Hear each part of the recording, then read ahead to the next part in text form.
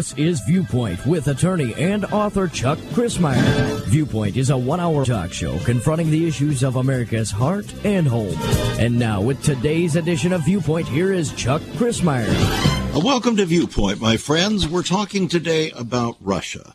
We're talking today about the U.S. We're talking today asking the question, is it possible that numerous different things that seem to be on the opposite side of the ledger could all be true at the same time?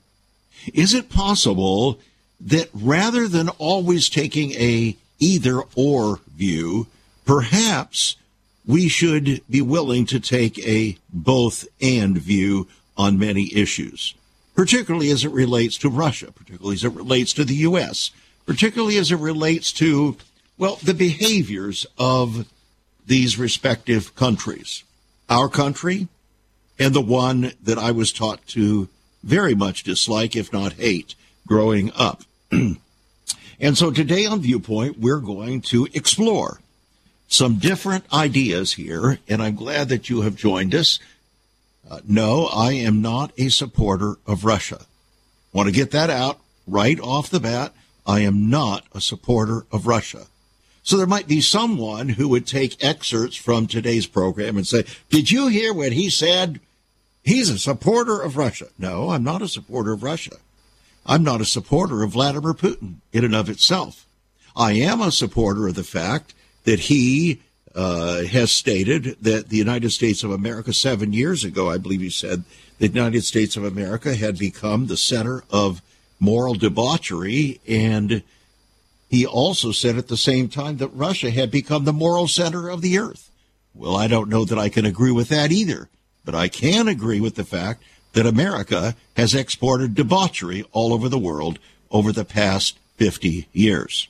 So you see, both of those things can be true, or not true, or to some extent true at the same time.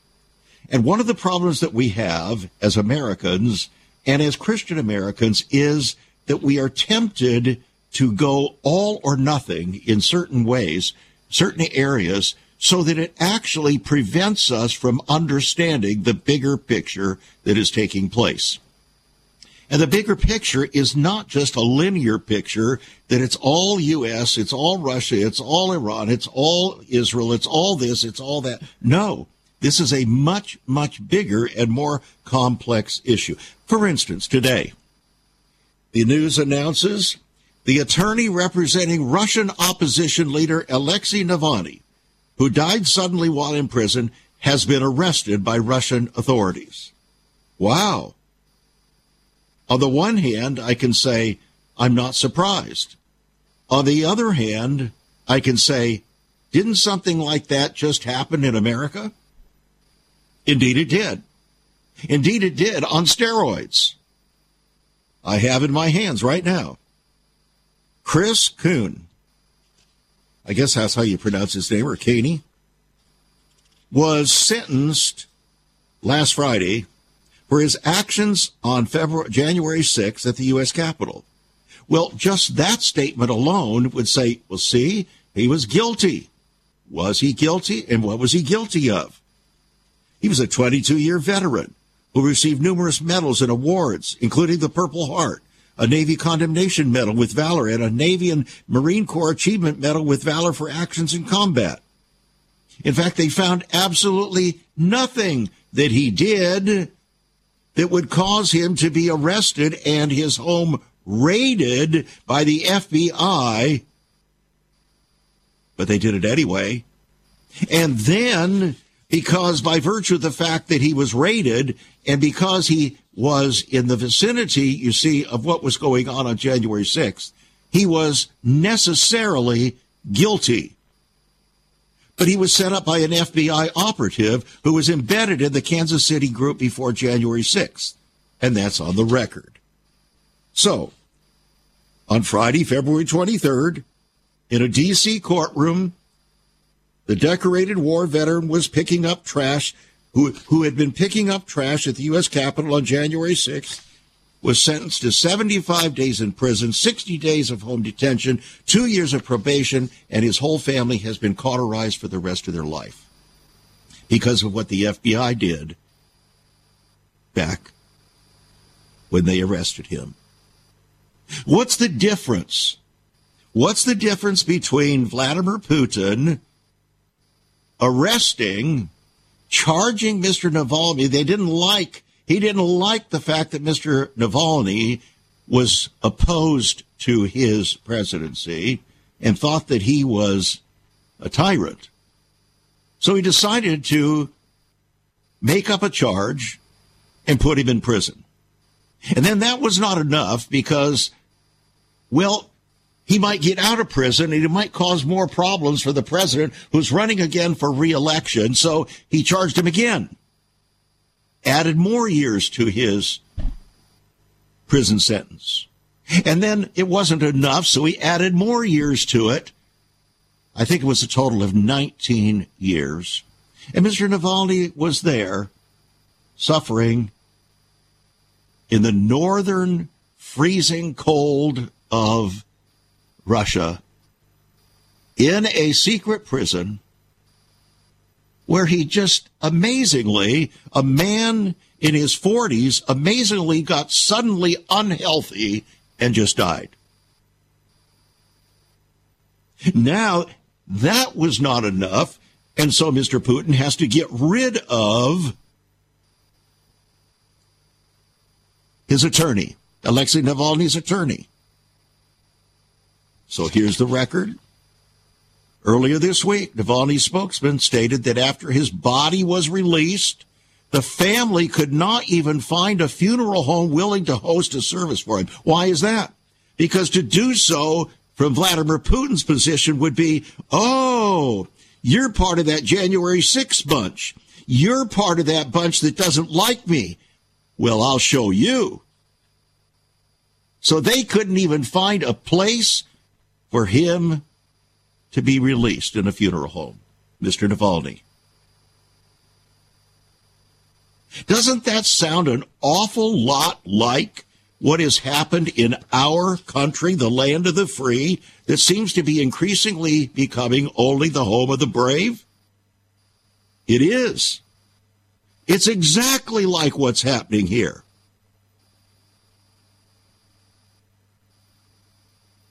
Isn't it?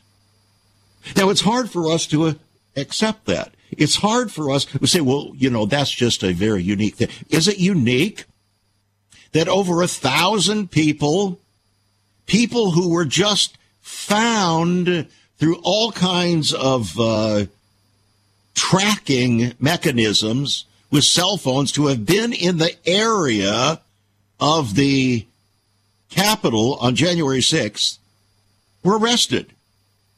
They weren't arrested because they did anything or that they were found to have done anything that was criminal.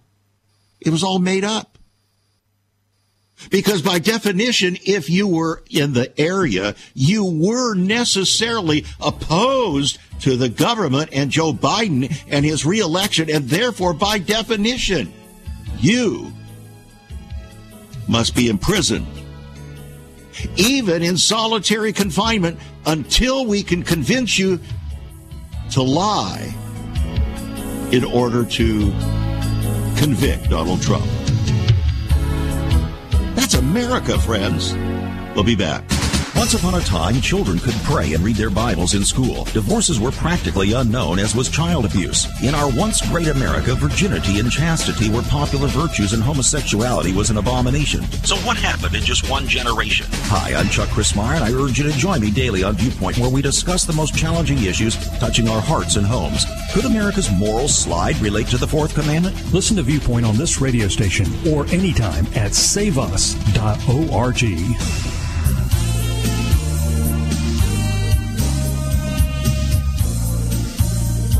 Welcome back to Viewpoint. I'm Chuck Crismier. Viewpoint does determine destiny, friends, and we need, as Christians, to be willing to see things not through, shall we say, politically correct eyes, but through biblical eyes. We need to see things for what they really are. For instance, in Jesus' day, the religious leaders of his day, whether they be Sadducees, or publicans, whether they be Sadducees or the Pharisees, it didn't matter. The only difference between them primarily was one believed in the resurrection and the other did not. But they were leaders of Israel. They were the religious leaders of Israel. They were the descendants of Abraham, Isaac, and Jacob, heirs according to the promise, and were proud of it. Oh, were they proud of it. And so Jesus even talked about how they made displays of their great prayers on the corners of the city and saying, oh, Lord God, I'm so thankful that I'm not like other people. I'm not like these publicans. I'm not like them. And so they displayed with holding up their hands and on the street corners and their phylacteries and all of the great trappings of religion. And Jesus said, you know what? You guys say that Abraham is your father. You're all proud of it. But if Abraham were your father, you would do the works of Abraham, wouldn't you? You would be like him, but you're not. He said, not only is Abraham not your father, but you're of your father, the devil. That's what Jesus said to the religious leaders of his day who were accepted as the pontificators of God's glory for Israel. They were the big cheese. They were the displayers of Israel's righteousness and holiness before God. Not so.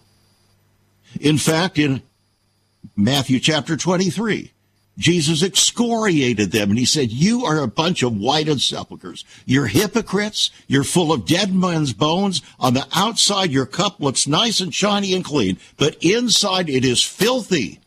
You guys are not who you say you are. You're not what Israel thinks you are. You are something quite different. Question, what would Jesus say to America today? Oh, you didn't expect that question to come, did you? What would Jesus say to America today? Would he say anything different to America than he's saying to Russia?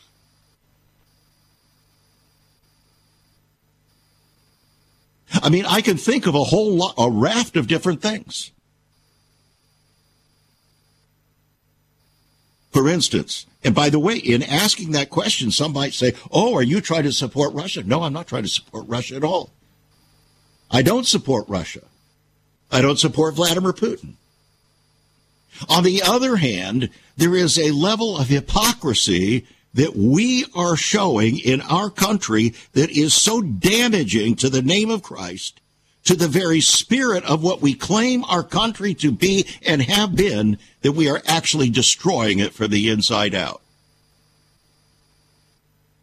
We're full of dead men's bones. And it's not pretty. And God cannot bless our country because of this. An article just came out to me today concerning the question, is America a Christian nation? Well, I guess it depends on how you answer the question. If you look at our founding, if you look at the ideas that birthed our country, yes, indeed, it was a Christian nation. Is it a Christian nation today? Hardly. Even the Christians don't live like Christians. All the studies for the past 20 years prove that. The behavior of the so-called Christians is not Christian. It's just like the rest of the world. So how about Russia? What's going on over there? Well, they believe, I didn't say I believe this, they believe that they are a Christian nation. Does that come as a shock to you? They do. They not only believe they're a Christian nation, they believe, based upon a prophecy that took place 1,500 years ago, they believe that they are the inheritors of the original church of Jesus Christ, that they are the pure church of Jesus Christ, and are the one in the world to prepare the way for the second coming of Christ. That's what they believe. I didn't say you believe that. I didn't say I believe that. I didn't say you should believe that. That's what they believe. Now, do they have a history that would be to the contrary? For instance, during the 70 years of the Bolshevik Revolution and the rule of the USSR and Joseph Stalin and Vladimir Lenin and all of those? Absolutely. They kicked God out of the country. They said there is no God here. In fact, an article that just came out a couple of days ago from the Russian Times is headlined, "There's no God here. How conflict between the Orthodox Christian Church and the Soviet Union helped define modern Russia." We don't know much about modern Russia, not really. We think we do because of what we knew about the Soviet Union, but we don't know very much about modern Russia. All we really know is Vladimir Putin.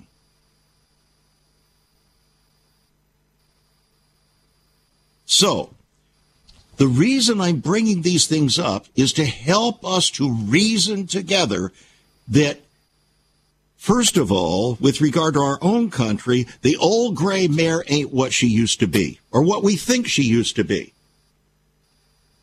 Yes, we had a goodly and godly heritage. I thank God for that. I thank God that my wife's heritage came over here in the Puritan entry in 1630.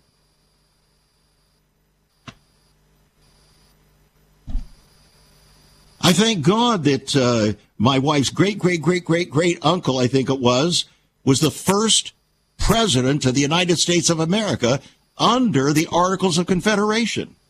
That was before George Washington. Are we proud of it? No. It's just a fact. It's a fact. We can be thankful that we had a good and godly heritage. Was everybody in that troop godly? No. It's very hard to find godly people in our churches today in America.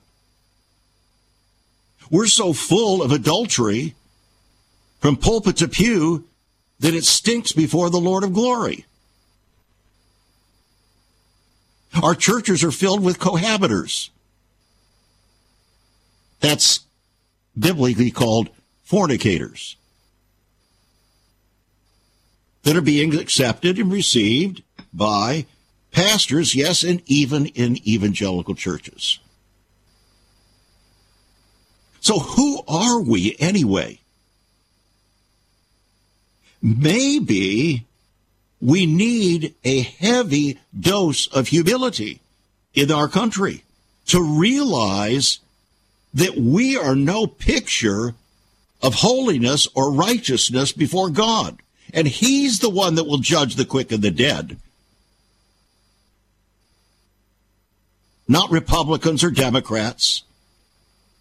God is going to judge the quick and the dead. He's going to be the final judge.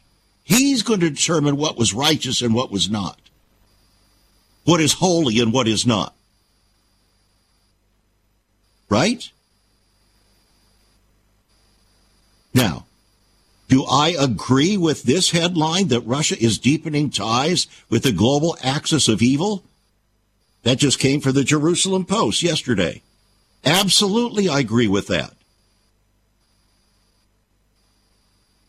Do I agree that the United States has been doing a dance, a deceptive dance around the world with regard to using Ukraine for its own purposes and power? Yes, I believe with that too.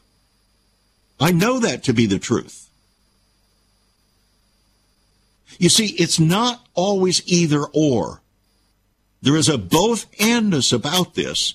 And if we think that it's always either or and that we wear the white hat and everybody else wears the black hat, there will never be any revival or repentance in this country. Ever.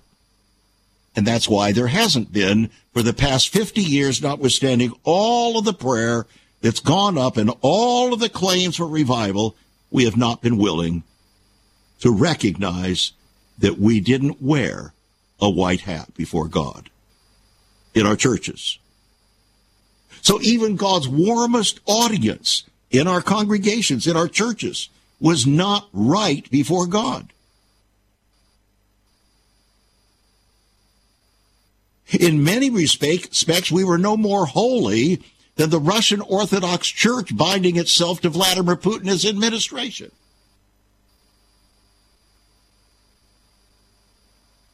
When Christians, professing Christians, came out and supported George W. Bush as a wonderful evangelical Christian, and I heard him speak personally at the National Religious Broadcasters back during his administration, not once before that warm audience did he ever confess Christ as his Savior, did he ever even mention the name of Jesus. But he did wink at them. That was his signal. Well, you got to know I'm one with you. But that very same man, after 9/11, within days said Jews, Muslims, and Christians all worship the same God. And then within 2 weeks later, he said all religions worship the same God. In other words, he said that he was in effect saying Jesus Christ is not the only way, the only truth, and the only life. There are many ways. Yet he continued to be celebrated as a wonderful evangelical Christian that the whole evangelical community in America could glom onto with glory, and that we have this wonderful expression of godliness in the White House. Did George W. Bush do some good things? Yes, he did. I'm not here to attack George W. Bush. He was who he was. I mean, even his wife went on national television and said, I never heard him claim to be a born-again Christian.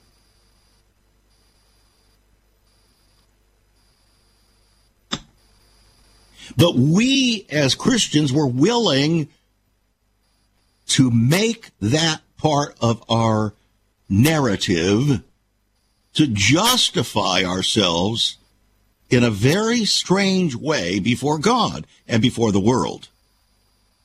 But the world does not see us the way we see ourselves. God does not see us the way we see ourselves. Did you know that? Are we able and willing to admit that? As the Apostle Peter said, be clothed with humility, for God resists the proud, but gives grace to the humble. So we need to humble ourselves before the mighty hand of God, that he may exalt us in due season, in the meantime casting all of our care upon him, for he cares for us individually. So, you may think, well, where is this going? What is this all about? This is about to help us to come to grips with truth. That the world isn't what we think it is or what we want it to be in various situations. And it's not just us against them. It's not just the white hats against the black hats. That's what's happened in this country. One group is called the black hats, the other is the white hats. We call them blue states and red states politically. So, are the blue states primarily God-fearing people? Absolutely not. Just the opposite. Are the red states 100% God-fearing people? Absolutely not. There are many so-called conservatives within the red states that are not necessarily God-fearing people, and they're not Christians.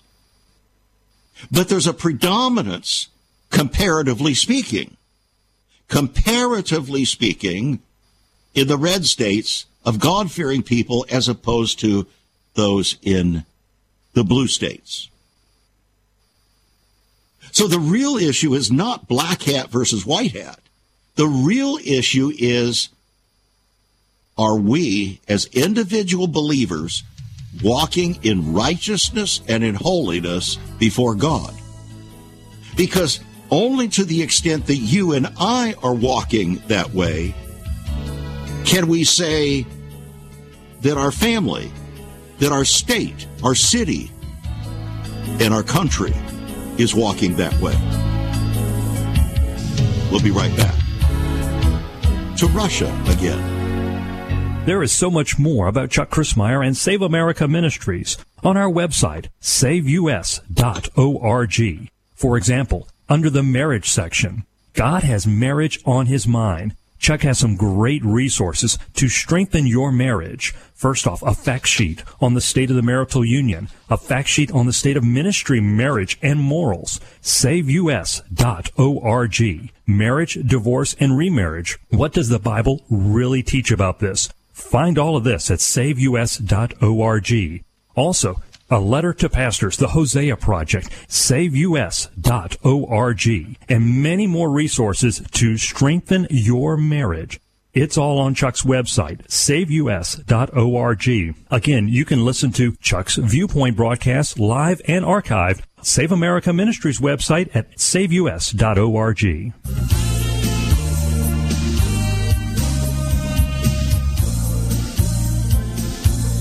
What do you think would be meant by the term the baptism of Rus? The baptism of Rus. Well, you're about to find out.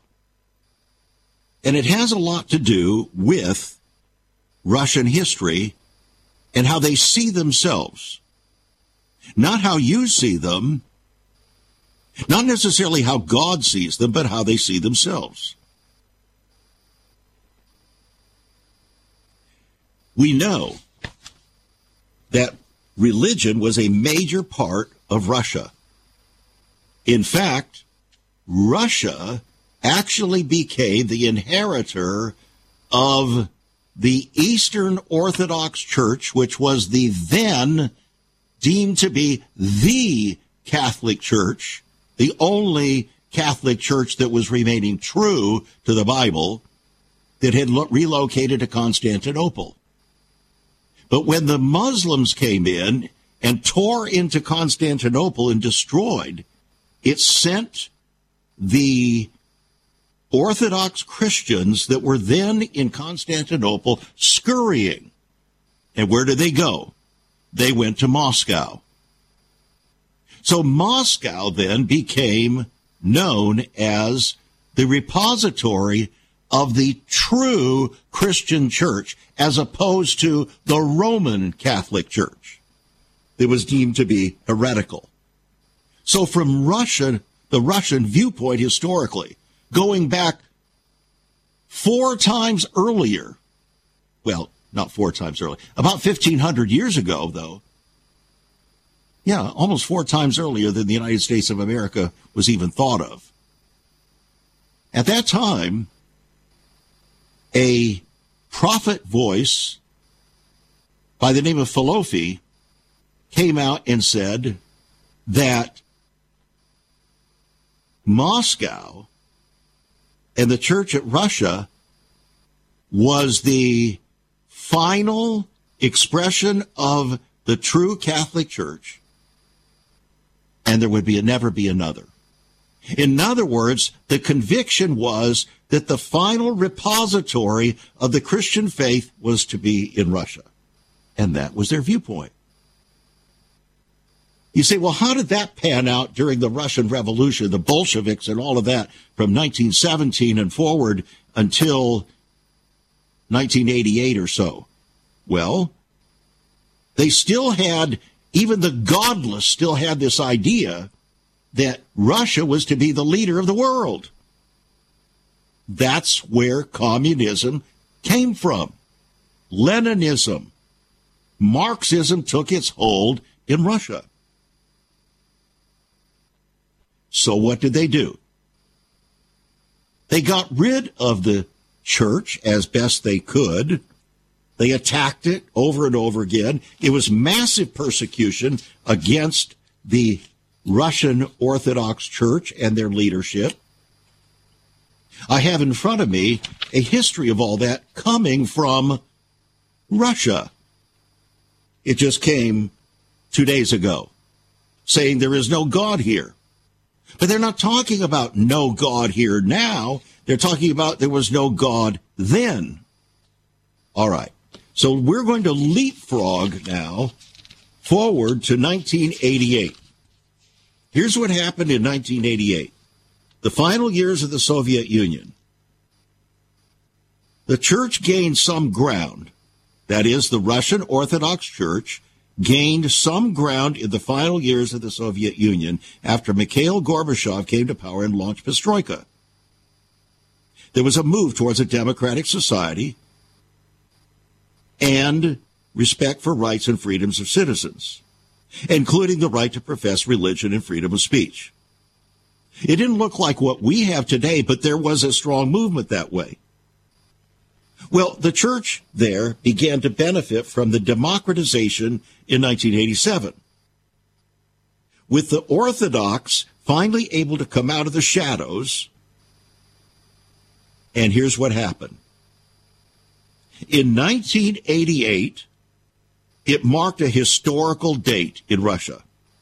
It was the 1000th anniversary of the baptism of Rus, R-U-S, which is what Russia, that was the initial terminology that described what we now know as Russia.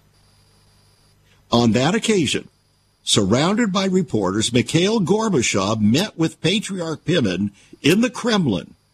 Gorbachev called the baptism of Rus, quote, a significant milestone in the centuries-old formation of national history, culture, and Russian statehood, unquote. All right, so let me take you back to 988 A.D. In 988 A.D., there was a guy by the name of Vladimir, not Vladimir Putin, another Vladimir. He was the key leader of Kievan Rus. You know Kiev, the capital of Ukraine? It was Vladimir in 988 that introduced Christianity to Kievan Rus. That was before Russia, as we know it, even existed.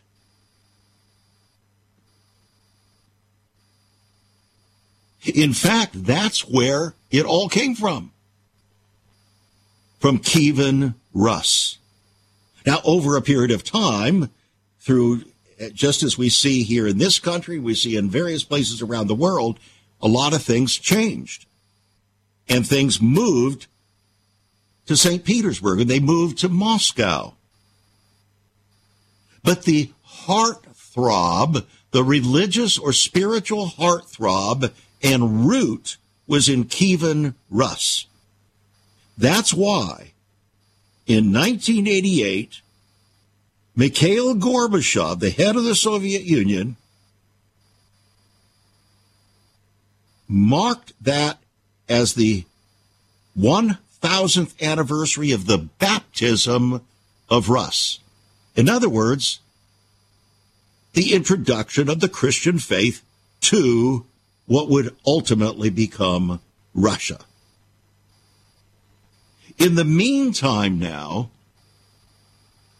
Ukraine had been separated from Russia under the Soviet Union and was given its opportunity to become its own country.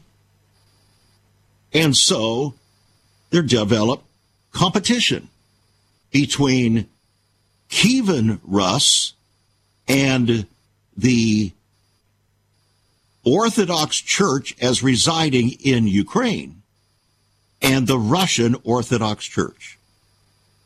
So now the Russian Orthodox Church and the Ukrainian Orthodox Church are deemed to wear white hats and black hats with regard to each other.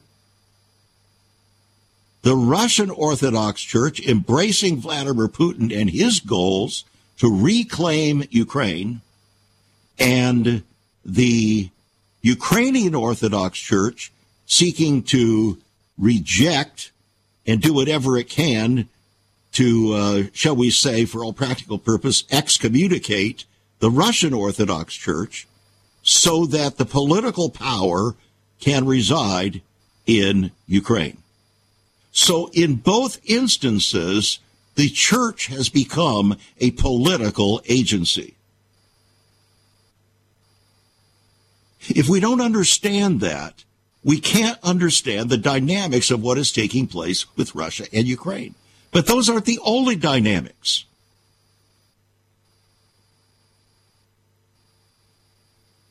You've got the United States. You got the United States now that's entering into it as a supposed God-fearing nation, attempting to, shall we say, co-opt, in a sense, the Ukrainian Orthodox Church to engage in the U.S.'s battle against Russia for political domination, ostensibly to protect the West. To what degree ultimately that is truth, we still don't know. You can surmise, you can think you know, but the reality is, if you go back to 2014, you find that the situation that was arising then was so tumultuous, and Vladimir Putin was warning the West not to come any closer. And believe it or not, I have in my hands today the story, not from Russia, but from the U.S., as to what really happened there. For instance, the World Tribune gives us this headline. New York Times says, yes, it's true, the CIA is fighting Russia via Ukraine, using Ukraine, because the CIA constructed 12 secret locations along the Russian border with Ukraine to turn the country into an intelligence-gathering hub for the United States, according to a February 26th report coming from the New York Times. The CIA built a network of secret outposts in Ukraine in order to gather intelligence along the Russian border, even and long before the current war began. And the base was fully financed, almost fully financed, and partly equipped by the CIA. So, the CIA had been involved in Ukraine since prior to Russia's invasion of Crimea in 2014. John Brennan, does that name ring a bell, my friends? John Brennan, one of the most outspoken voices against Donald Trump on behalf of Joe Biden. John Brennan, who was CI director at that time, told officials that the CIA was interested in developing a relationship, but only at the pace the agency was comfortable with. So, according to the Times, during the coup, the maiden coup there, an unmarked U.S. plane carrying the head of the CIA landed in Kyiv. His role was to fuse the CIA and new Ukraine intel services into a regime to wage shadow war on Russia. His name, John Brennan. We'll be back. Have you ever considered what the early church was like? Many people are developing a heart longing for a greater fulfillment in our practices as Christians. A recent study showed 53,000 people a week are leaving the back door of America's churches in frustration. What is going on? Why has there not been even a 1% gain among followers of Christ in the last 25 years? Could it be that God is seeking to restore first century Christianity for the 21st century?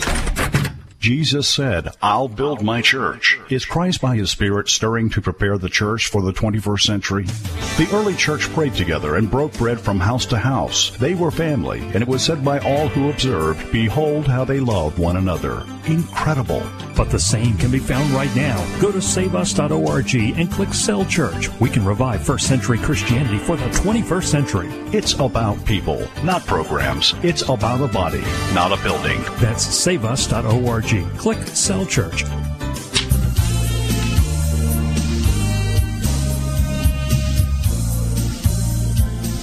Welcome back to Viewpoint. Today we're dealing with some inconvenient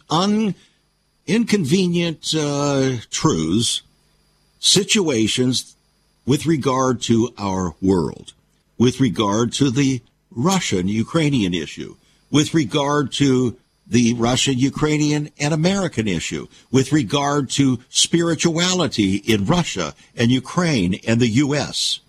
You see, you have to look at the bigger picture. Otherwise, you cannot form an honest viewpoint. You just can't. You might want to, but you can't. Yes, indeed. As the Jerusalem Post says, yesterday, Russia is deepening ties with the global axis of evil. I agree. The growing ties between Tehran and Moscow come as Iran has increased its military activity against Israel through attacks by the proxy groups Hamas, Hezbollah, and the Houthis.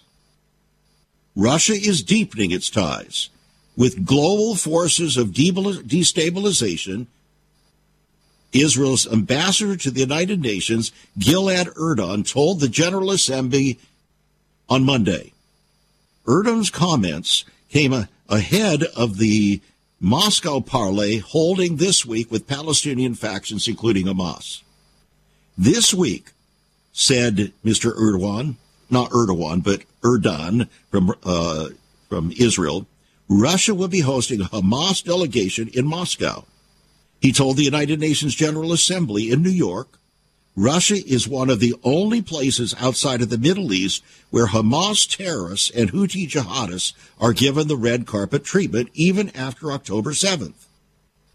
He also added that this meeting in Moscow is a result of something more dangerous. Russia is now deepening its ties with global forces of destabilization. He's absolutely right. What might those include? It doesn't just include Iran. It doesn't just include Hamas, Hezbollah, and the Houthis. It includes, friends, the BRICS nations. How do you think the BRICS nations came together? Because of the attack and the response of the West to Russia with regard to Ukraine. That was the biggest motivating factor.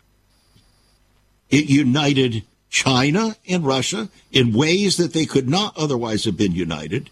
And between the two of them, brought in Brazil and South Africa and India.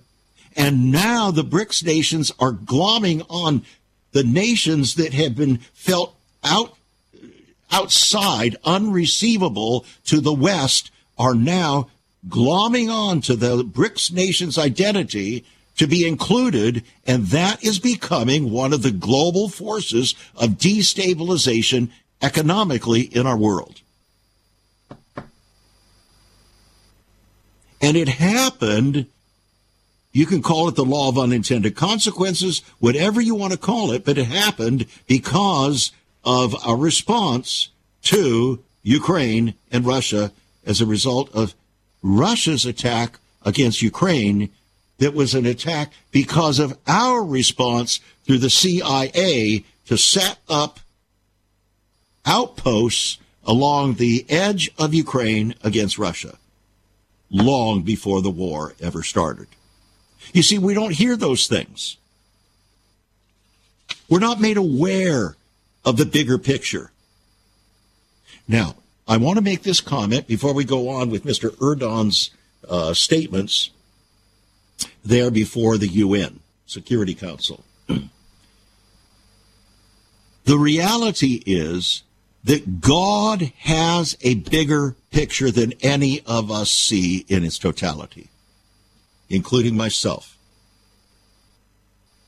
God has a much bigger picture. He doesn't see things the way we do, linearly across this planet in a two-dimensional way. He has a 3 or 4-dimensional way, maybe a 5-dimensional way of looking at our world and history. And that what seems to escape us. So what is happening, whether you like it or not, whether you agree with each aspect of it, vis-a-vis Russia, vis-a-vis the United States, vis-a-vis Moscow, vis-a-vis Erdogan, whatever, the reality is that every single one of these things is moving us inexorably into the final stages of biblical history and prophecy. Now, if we can accept that, then we can begin to get our own lives in order and in accordance not with the geopolitical narrative, but with God's narrative. Is that making any sense?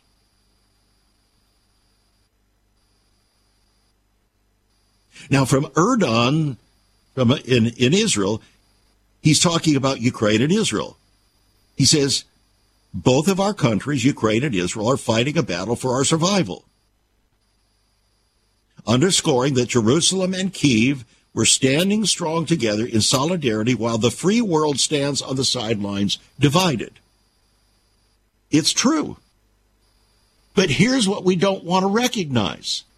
That is, the West and America is doing to Israel and Jerusalem exactly what so many say we shouldn't be doing to Ukraine. In other words, we should be embracing Ukraine with another $65 billion after $120 billion poured out there.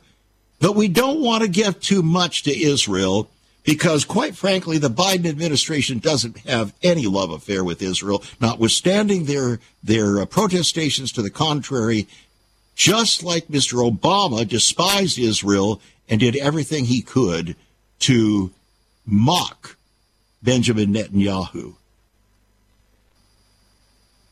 We're not standing in any pretty picture with regard to Israel, my friends.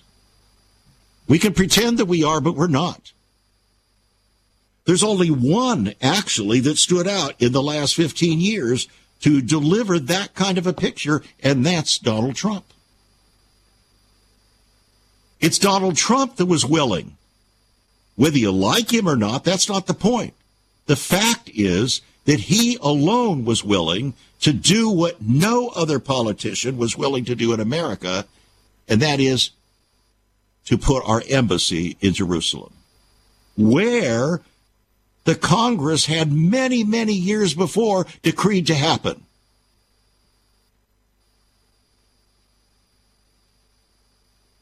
Right? It's Donald Trump that has been perceived to be working most directly on behalf of Israel. And that's why they produced a coin with his face on it. Whether you like his face or not, whether you like his manner or not, is not the point. The point is he was a doer, not just a talker. So Israel accepted Donald Trump as their biggest, strongest proponent ever.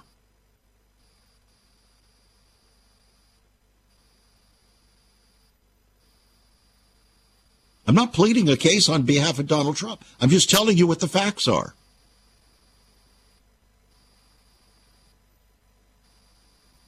Erdogan from Israel accuses the United Nations now, particularly the Security Council, of failing to rise to the defense of both countries, Israel and Ukraine.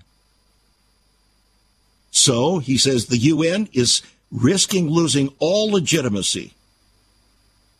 The entire UN system is being held hostage by political interests. The UN has instead been transformed into a weapon against freedom and liberty. Israel and Ukraine are the canaries in the coal mine. To the rest of the world, I say, wake up. Wake up. Russia deepening ties with global axis of evil. It's true. But in a sense, America's doing the same thing. We just have our reasons. Everybody has their reasons, you see. And humankind's reasons may not necessarily be reasonable. They may not be directed by truth. They may not be directed by eleemosynary motivations. In other words, coming from the heart to do what is good, to do what is right. No, they're motivated by many other things: selfishness and pride and ambition, power, lust for power, perks and position. We hear the words, love makes the world go around, but you'd never know it looking at geopolitics, would you? So, now, again, we're talking about Russia. We're talking about the U.S. We're talking about Ukraine. We're talking about Israel. We're talking about the nations of the earth. We're talking about where things are going. And now, today, comes this article, Democrats resurrect Russiagate just in time for the 2024 election. So, the very people that seem to claim so much animosity toward Russia are actually using Russia in order to gain political power and protect political power.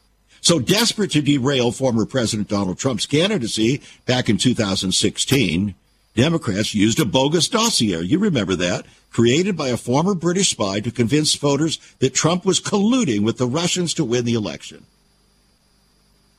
The investigation, triggered by the allegations made in the now debunked dossier, exerted a hugely negative impact on the first 3 years of that presidency. Then, when the New York Post broke the Hunter Biden laptop story just a few weeks before the November 2020 presidential election, Democrats teamed up with big tech and the media to suppress the story. What happened? Well, it was followed up by a letter signed by 51 former intelligence community leaders, including John Brennan,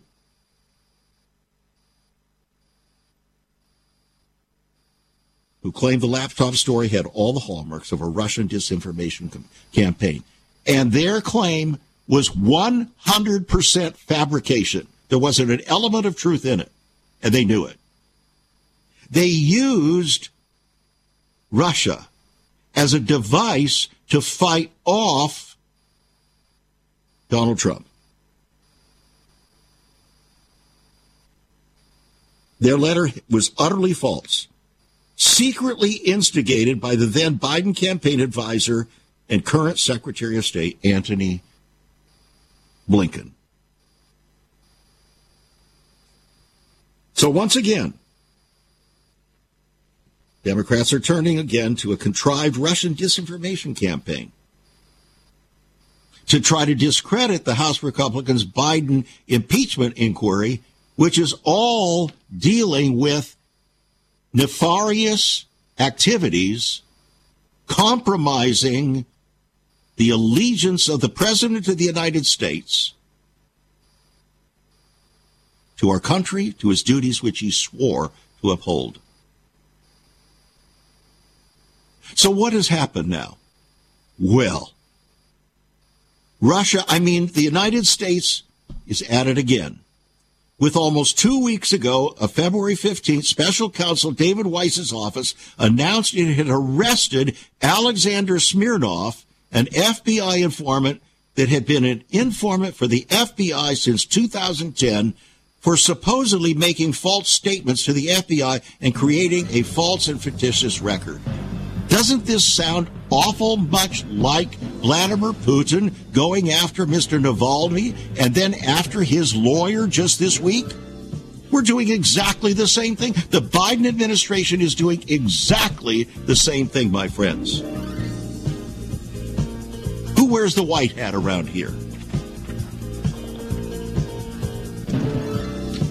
Come on, my friends. Isn't it time for Christians?